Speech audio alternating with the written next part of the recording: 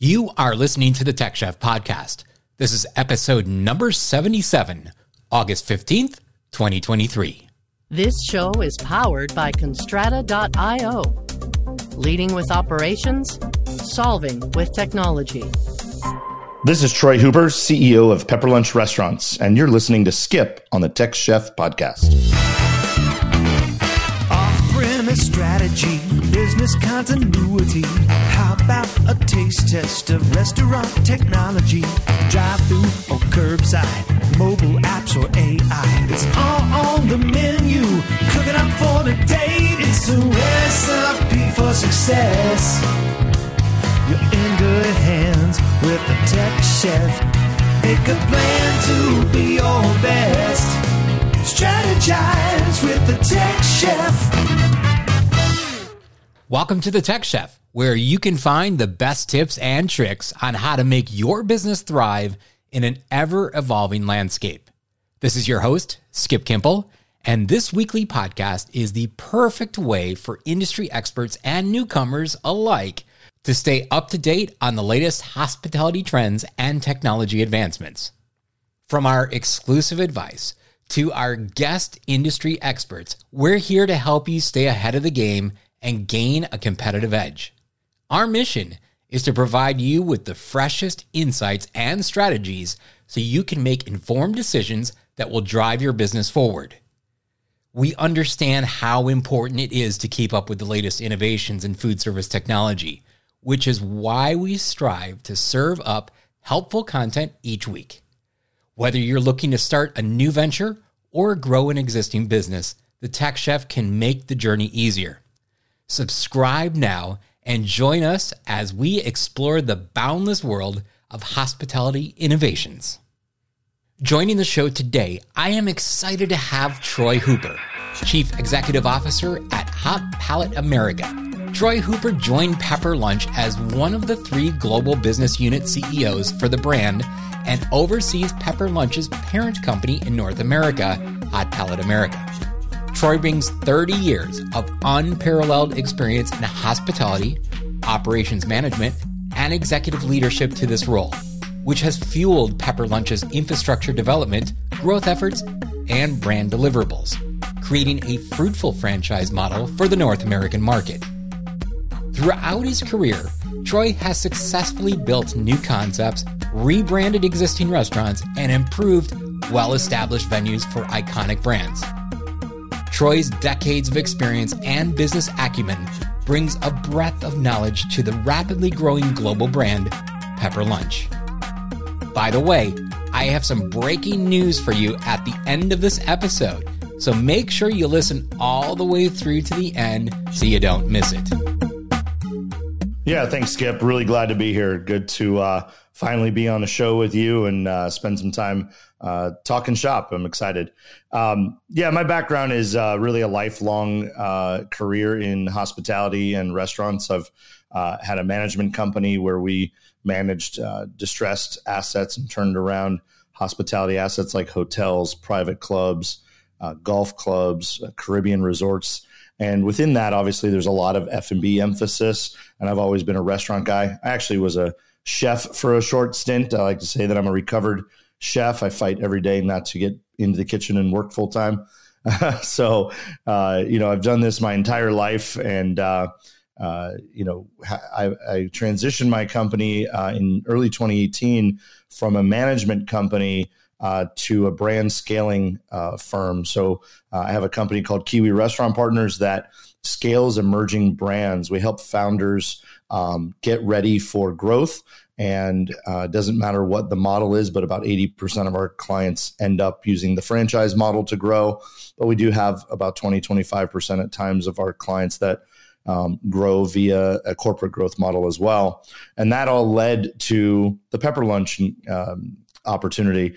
And they came to us late last year or fall last year, and we're looking for some assistance to grow in North America, but also help them on a global scale, really modernize the organization. They were purchased by a private equity fund just under 3 years ago, and they've really been reorganizing and getting ready for sort of a relaunch of their growth effort.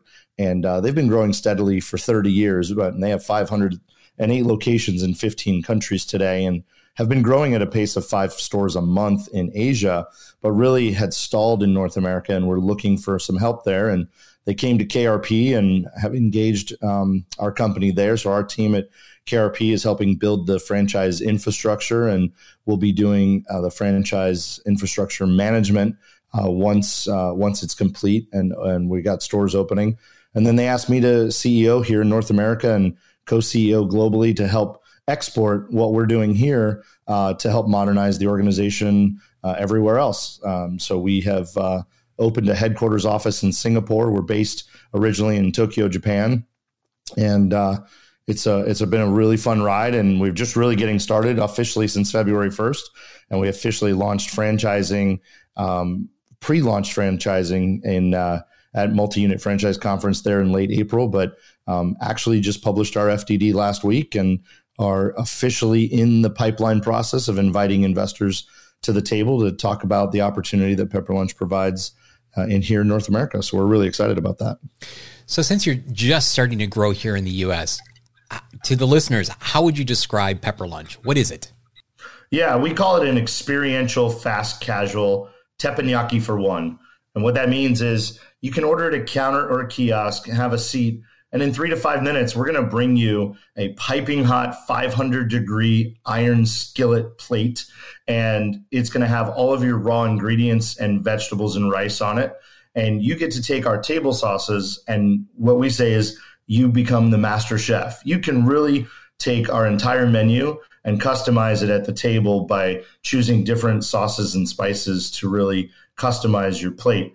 For simplistic sake, in America, it's easy to imagine that we are the Japanese fajita. So we're all used to a fajita coming out from, say, a Chili's or a Fridays or your local Mexican restaurant. This is really the Japanese version of that. Is purely authentic to Japan, was founded 30 years ago, and is based on a dish called beef pepper rice, which is actually a staple in Japan for those who can afford beef, because it's very expensive because they import most of their beef. And but it's a sliced beef inside of a skillet with a bunch of rice, corn, chives, pepper, and butter in the middle. And we've taken that from a family size experience down to an individual plate experience at your table.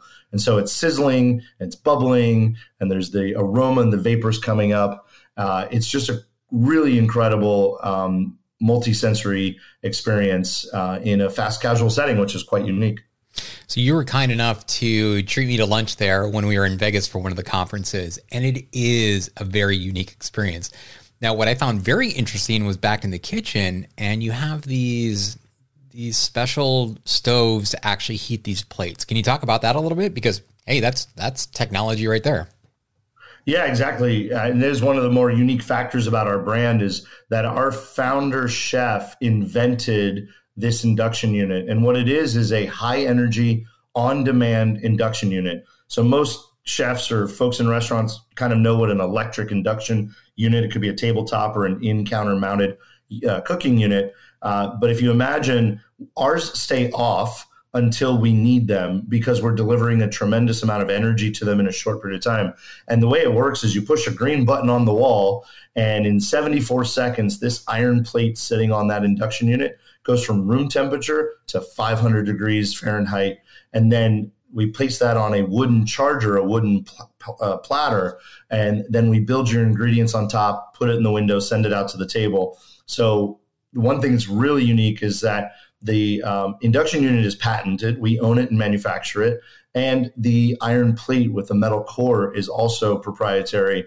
And so what's unique is that when you get it to your table, not only is it 500 degrees cooking hot, but it actually stays over 200 degrees for at least 30 minutes. So quite realistically, you're actually cooking the whole time, and every bite is as hot as the first one, basically. So if you like hot temperatured food, this plate and your food will not go cold for at least probably 45 or 50 minutes if you really stick around that long. But most people don't make it that long. Our average in the door, out the door, turnaround table is about 24 minutes. So folks get in, enjoy the hot food, and get out.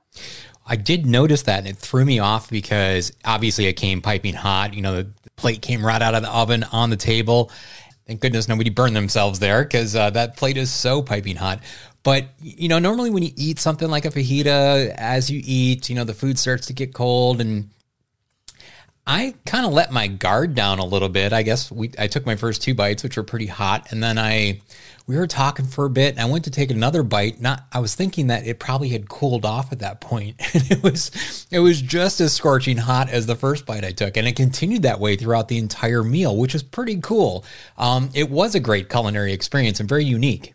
Yeah, it's, there's nothing else like it that we found. The real difference, and a lot of folks listening may be familiar with Korean barbecue style and yakitori style, hibachi style food experiences, which are really ultimately full service experiences, even though you are with a group or, with your spouse or somebody cooking at the table on an implement built into the table, right? Where we've removed that. We don't have that element. The plate itself is the cooking element. But you're right. In America, we're used to, like you said, 5-10 minutes in, we're talking and we're taking a bite, and we're just used to the food kind of cooling off. And it is easy to kind of forget that next bite's going to be really hot. So we like to tell people just, blow on every bite and you'll be safe. Now, I saw you were just at the Texas Restaurant Show, were you not? I was. Yep. I am trying to go to most of the restaurant and franchise-related conferences this year. I love that show. Unfortunately, I had to meet with a client. I was not able to attend this year. Were you speaking at that event? This one I wasn't speaking at. It actually was my first time at the Texas show. Pepper Lunch has a single store in Houston. And so it was a great opportunity to not only visit that store and visit with the team and have a look and enjoy the food, but also bring some folks from the show, like you and I did in Vegas, out to the store, but also, start to really get involved in and be a part of the Texas Restaurant Association community, which I had not previously had the opportunity to do with any other brands. So we're excited about a big push for growth in Texas. Our Texas store has been there since late 2019. And so we're looking to expand on growth around that store. And so it was a great opportunity really to meet quite a few new folks in the industry that I hadn't met with, and be introduced to some brands, products, and vendors that are big in Texas, but I hadn't been familiar with. So I'm really excited that I went. We obviously, as Pepper Lunch, joined the TRA. We're very supportive of the state and local associations in our industry where we operate, and in addition to the California Restaurant Association, the National Restaurant Association. So it was a very good experience. I was very glad that I went. Yeah, that is an excellent show. And they usually have a pretty good tech pavilion as well, and see a lot of technology out there, which is kind of rare for a state show. Usually you don't see a ton of technology, but that is one of the locations where you do see some. And speaking of technology, hey, this is a tech show. Let's get into it a little bit. I saw you recently spoke at an event, and I forget which one it was. I think it's up in Chicago at the... Yeah, it was the Fast Casual Digital Transformation Summit. Mm-hmm. That was it. And the title intrigued me. I believe it was something like How to Run a Tech Stack for 500 Locations Without a CTO. Did I hit that right? Yeah, it was basically how personal story, am building a tech stack for a 500-unit brand, global brand, without a CTO, really doing this from sort of the top without really that technical support on team. Yep. Yeah, normally I would say you're crazy, but you do have technical chops. Where do your tech chops come from? Yeah, I realized, I would say 4 or 5 years ago, when things like Toast and alternative, non-traditional or legacy, as we call it, POS systems were starting to really come to market. I learned and realized that while restaurants were going to be slow and had traditionally been slow to adopt new technologies, new systems, new processes in a lot of ways, I really saw that there was going to be a big opportunity coming forth in the industry. And I really just wanted to become a student of it. And so quite frankly, over the last 3, 4, 5 years, I've really spent a lot of time constantly being aware and digging deep into each of these technologies and across the different brands within each genre of the technology categories, really in an effort to be most informed. On our consulting practice, And of course, in my role now as the CEO, it's very important, obviously, to know what's coming and know how things are evolving and understand how they may be a tool of benefit in our business, whether it's a benefit to our employees, to the guest, or to the business unit, say the back of the house, and internal processes. It's just very important. And so I've really just been an intense student of it. And in doing that, obviously people realize, hey, Troy wants to know more of what's going on. So quite frankly, everybody knocks on my door, and I'm one of those people. Our friend Sean Walshoff says I'm weirdly available. I'm just very curious. And so I think it's important, and it's put me in a position to have an awareness and an understanding of what the latest, greatest, newest is. And I lean on folks like you, right, Skip? Like, we'll have side conversations. We'll sit down and have a drink or a meal. Carl Orsborn, I'll pick his brain from time to time as he's trying to, really lead the push and awareness around technology like you are. And, that's kind of the story. Is I want to make sure that we're here to bring the future of restaurant tools, whatever those are, technology tools, to our clients, to our brands that we're building, and to roles like I'm in as a CEO of a brand. So are you concentrating on the tech stack from the U.S. franchisee perspective, or are you looking at a global tech stack? Yeah, great question. I wish I was only doing the U.S. tech stack, because I started this job on February 1st, and I'm pretty sure by February 3rd, I could have had it completed. Instead, the mandate and the need and really the right thing for this and any brand is to consider how you could have a complete enterprise-wide global solution, right? And not every tool that we may want to use in the U.S. will apply globally, but eventually they will. Many technology companies do want to and are getting opportunity to go international. And many of these companies were actually born or spread at scale internationally before they came to the U.S. So it's kind of a hybrid. But no, the answer really is we are looking to build a single global tech stack as best we can that will serve and solve for the entire global enterprise, which for us is very complicated. We're headquartered in Tokyo. Our business unit operations headquarters is in Singapore. We have corporate-owned stores in Japan, Singapore, Hong Kong, and mainland China. And then we have franchisees in every Asian nation except for Korea and Mongolia today. And so being across 15 countries, and 12 of those being Asian countries, 3 of those being Western countries like Australia, the United States, and Canada, really poses an interesting challenge. I can't even imagine trying to find a tech stack in order to be able to cover all of those regions. That is going to be a major challenge for you, but I know you can get it done. But we'll have to, when you figure it out, we'll have to sit down and have a drink and talk about how you're able to accomplish that. Do you guys do a lot of third-party delivery? And I don't even know what that looks like in some of the other countries. Yeah, so the answer is no, really. I mean, as compared to most brands today, right?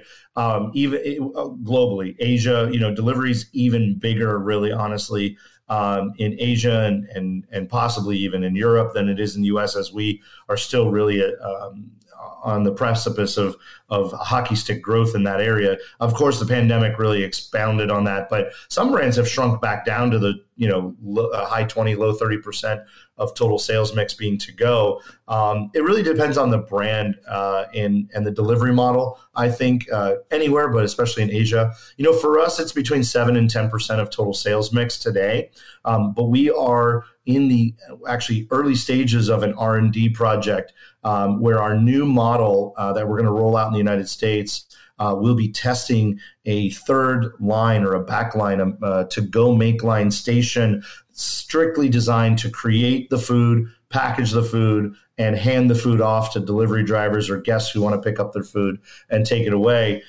We're in that early stage, and we think by the end of the year or early first quarter of next year, we'll have that pretty well sorted out. But for today, it's a pretty low part of our mix. But we understand it's an extremely important part of the future of our restaurant.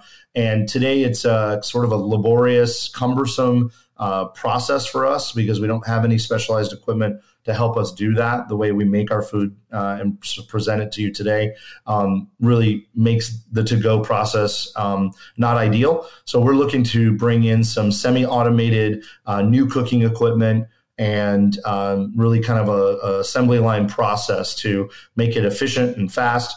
And ultimately, most important thing is make sure that our food reaches our customers in as close to an experience as you can get in the store without sending a 500-degree plate out the door. That's not going to work out well. I was just going to say, yeah, that's not really possible. But that is a big part of your experience. So that probably will be your biggest struggle is how do you have the experience translate with delivery? I mean, honestly, every restaurant struggles with that, but you are unique in your own way with how it's presented, how it's cooked, and everybody's. Like you said, it's raw ingredients when it comes to your table. So you're actually cooking your own meat to your own temperature liking. So very interesting. I'll be very curious to see how that plays out. Now, stay tuned. Now, let's venture off a little bit here and talk about things that are happening in our industry right now. I mean, these are very hot topics. Virtual kitchens. Man, there's a lot of buzz about that right now. I mean, there's a lot of shifting in that side of the fence, some big headlines anyways. What are your thoughts about virtual kitchens? Did we just see a weird little glitch in the world of virtual kitchens, or have they peaked? Are they on the way out? What are your thoughts on that?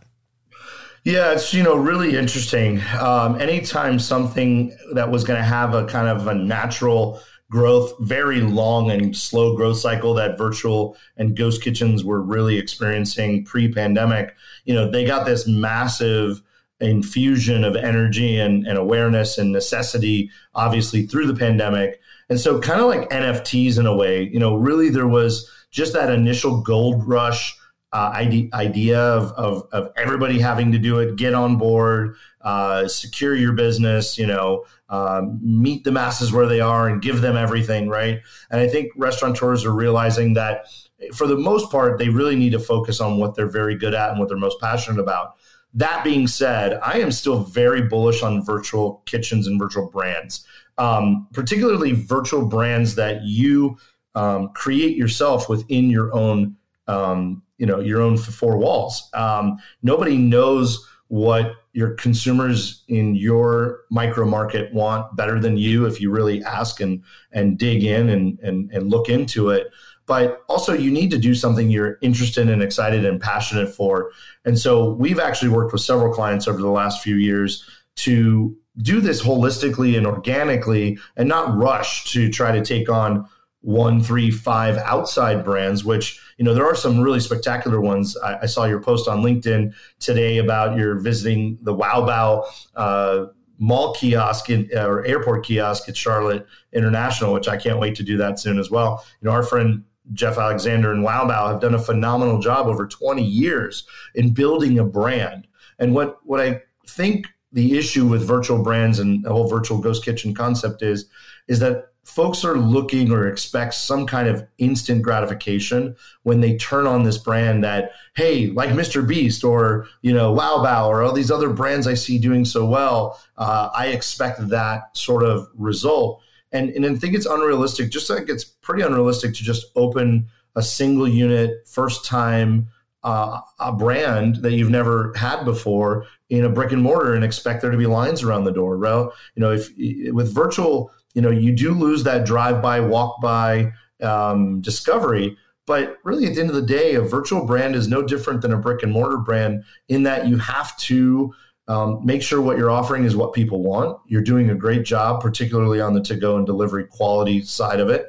Or have you really thought about the packaging? Have you spent your time and energy in understanding what the right packaging and branded packaging looks like?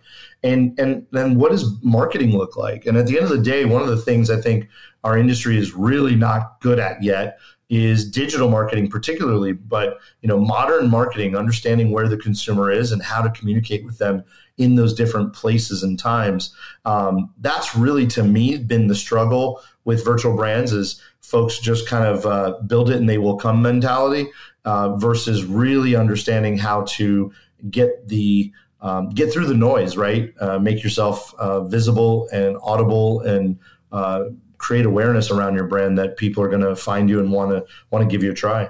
Absolutely. Speaking of hot topics in our industry, AI, robotics. I mean, every time you look around, every time you open up your browser, look at LinkedIn, heck, look at national news, you're hearing something about AI or robotics. Where do you think those two technologies are headed within our industry?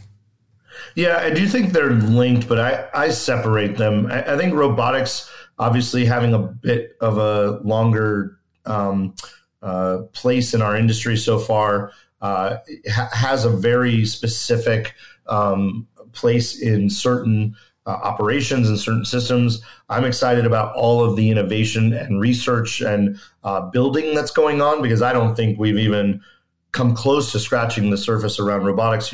When you talk about robotics in restaurants, everybody thinks about cooking, right? But I think, and now we're starting to see more of these multi-brand, multi-robotic brand distributors popping up at these conferences and online, where they can sort of custom tailor automated and robotic solutions for your business. And so, whether it's automated vacuuming, automated mopping, I really love what Denny's is testing today in understanding that they put a lot of flatware and plateware on the table, right? And that plateware happens to be heavy. And when a busser or servers have to bus a table at Denny's, it's quite heavy. There's a lot of items. There's a lot of weight. They're carrying these large trays. And Denny said, well, what if the robot carried the busser tray, right? And so now we're thinking about employee safety. We're thinking about, insulating ourselves against loss of productivity and loss of employees and workers' comp issues and insurance claims. And, that's a place where robotics is helpful, right? And is highly valuable, I think. So I separate the two, but I think robotics has a place. I'm excited about lots of opportunities that I think the next 5 to 10 years are going to bring. But I think folks need to get out of the pigeonhole of, hey, a robot arm does this and a robot arm does that. There's semi-automated, there's AI and robotic vision, right? There's just using the brains of a robot and the vision of a robot technology to do other things like help grill masters not over or undercook steaks that are very expensive, things like that. And then with AI, I am extremely excited. I'll say something, Skip. I'll give you breaking news that I've never said to anybody. This for your listeners, since we're in such a great tech environment. Ooh, breaking news! I love it. Yeah, so we have actually hired a person on the Pepper Lunch team that is solely focused on utilizing automated technologies and SaaS products and AI solutions together to build our back-end efficiencies, both our sales pipeline, our marketing toolkit, our marketing deployment, tracking of marketing conversion to franchise sales, to in-store sales, additional resources around site selection and territory mapping. So, it's interesting. This has been kind of like a little thing that's built organically within. And this gentleman who's been on our team for a bit came to me a couple months ago and said, hey, Troy, I've been training ChatGPT and Jasper in Troy Hooper's voice and in the Pepper Lunch brand voice for about 2 months. Can I demonstrate a few ways we could use this? And I said, oh my gosh, of course, please show me. And honestly, and I said this on stage, at the Schaumburg Chicago Fast Casual Digital Transformation Summit, when I was on stage, the presentation I gave was actually built by AI in about 34 seconds. And it took me about an hour to 90 minutes to take the format and the copy that AI created for my presentation. It took me about 90 minutes total to kind of drop in the logos and add a picture or change a picture the way, it was just a little bit of tweaking. But what would have probably taken me 8 or 10 hours on flights and at night getting ready for that presentation, AI did in under a minute and it only took me about 90 minutes to take it to the level or perfect it to the way that I wanted it for my style. So we need to come up with a title for these jobs, by the way, Skip. I'm going to need your help on that. What do we call specialists, these technology developers, these back-end folks who understand, funnel creation and automation, Airtable, Zapier, Zoho, CRM, not only does he do that, but then understand how to take AI and use it as a tool in the right place at the right time to create the right end result that a business operator like myself needs. He's making me more efficient, saving me time. We've got to come up with a cool name for this position. How about brand intelligence officer? Skip, that's why you get paid the big bucks and you host the show, my friend. Brand intelligence officer. I like it. Great start. Thank you. Well, BIO. Okay, I'm just making sure the acronym is isn't something weird. Troy, I got a couple more questions for you, and unfortunately our time is running short. Who inspires you in the restaurant industry? Oh my gosh. Easy answer. Greg Majewski of Craveworthy, Jeff Alexander of Wow Bao, Andrew K. Smith of Savory. Everybody has a mentor. Everybody has that person they can look up to. And, I have always had a saying, if you want to run faster than you run today, run with people who run faster than you. And you can use running or any other analogy, sports or financial related. But the reality is you need to surround yourself with folks that have done what it is you want to do and have done things in a way that you hope to achieve doing them. And I'm very fortunate to call those folks my friend and my mentors and my colleagues. And I'm really fortunate to be surrounded by some great leaders in this industry. Nice. You named some very good names there. All right. One last question for you. I'm going to catch you off guard. What is one unknown fact that the world needs to know about Troy Hooper? Yeah, this has gotten out here just recently a couple of times in some casual conversation.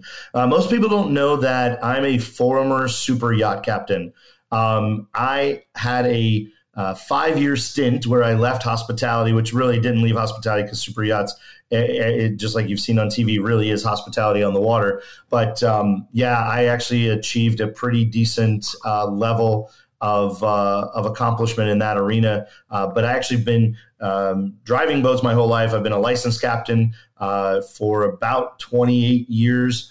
And I did it professionally for a few years. And I was able to work for some pretty well-known names in the world that happen to enjoy spending time on the water on a very luxury vessel. So that's the fact that most people really don't know, is that I had this little semi-side career and then made a little short career of it, and have always kept it out there as something that I love being a part of. Well, you threw me off with that one. I was not expecting that answer. So thank you for sharing. Troy, I look forward to seeing you at the next conference and getting a chance to hang out and probably eat some pretty good food. We tend to hang around Rev and Zach, and that tends to lead us to some pretty interesting dining experiences. Absolutely. Best of luck to you, my friend, with your continued success and expansion. I'm really looking forward to be able to get my pepper lunch fix no matter where I travel to. So I'm hoping you expand quickly because I'm waiting to eat it. Sounds good, Skip. Thank you so much for having me. Really appreciate the opportunity to be on the show. And it's always fun to have a good chat with you, and look forward to seeing you again soon.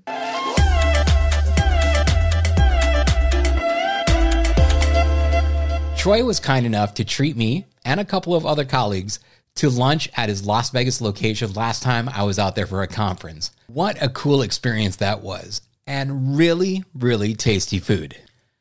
If you would like to comment on this show or reach out for any reason, you can do so via everything social at Skip Kimple or everything at Constrata.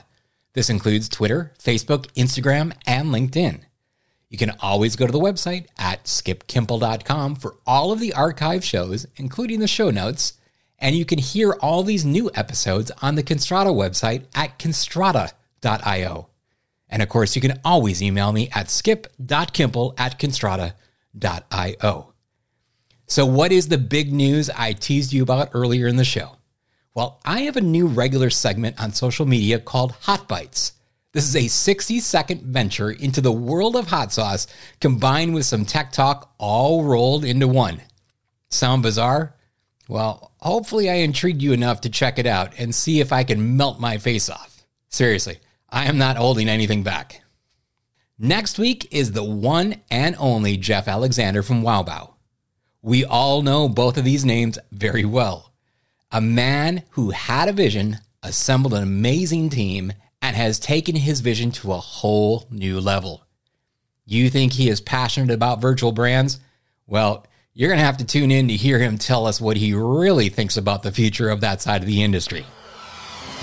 So, in closing, make sure you check out Hot Bites on all of my social media channels and let me know what you think. I'm very curious to see the reaction and how sadistic you guys all really are. Until next Tuesday, stay safe, stay healthy, and stay hungry, my friends.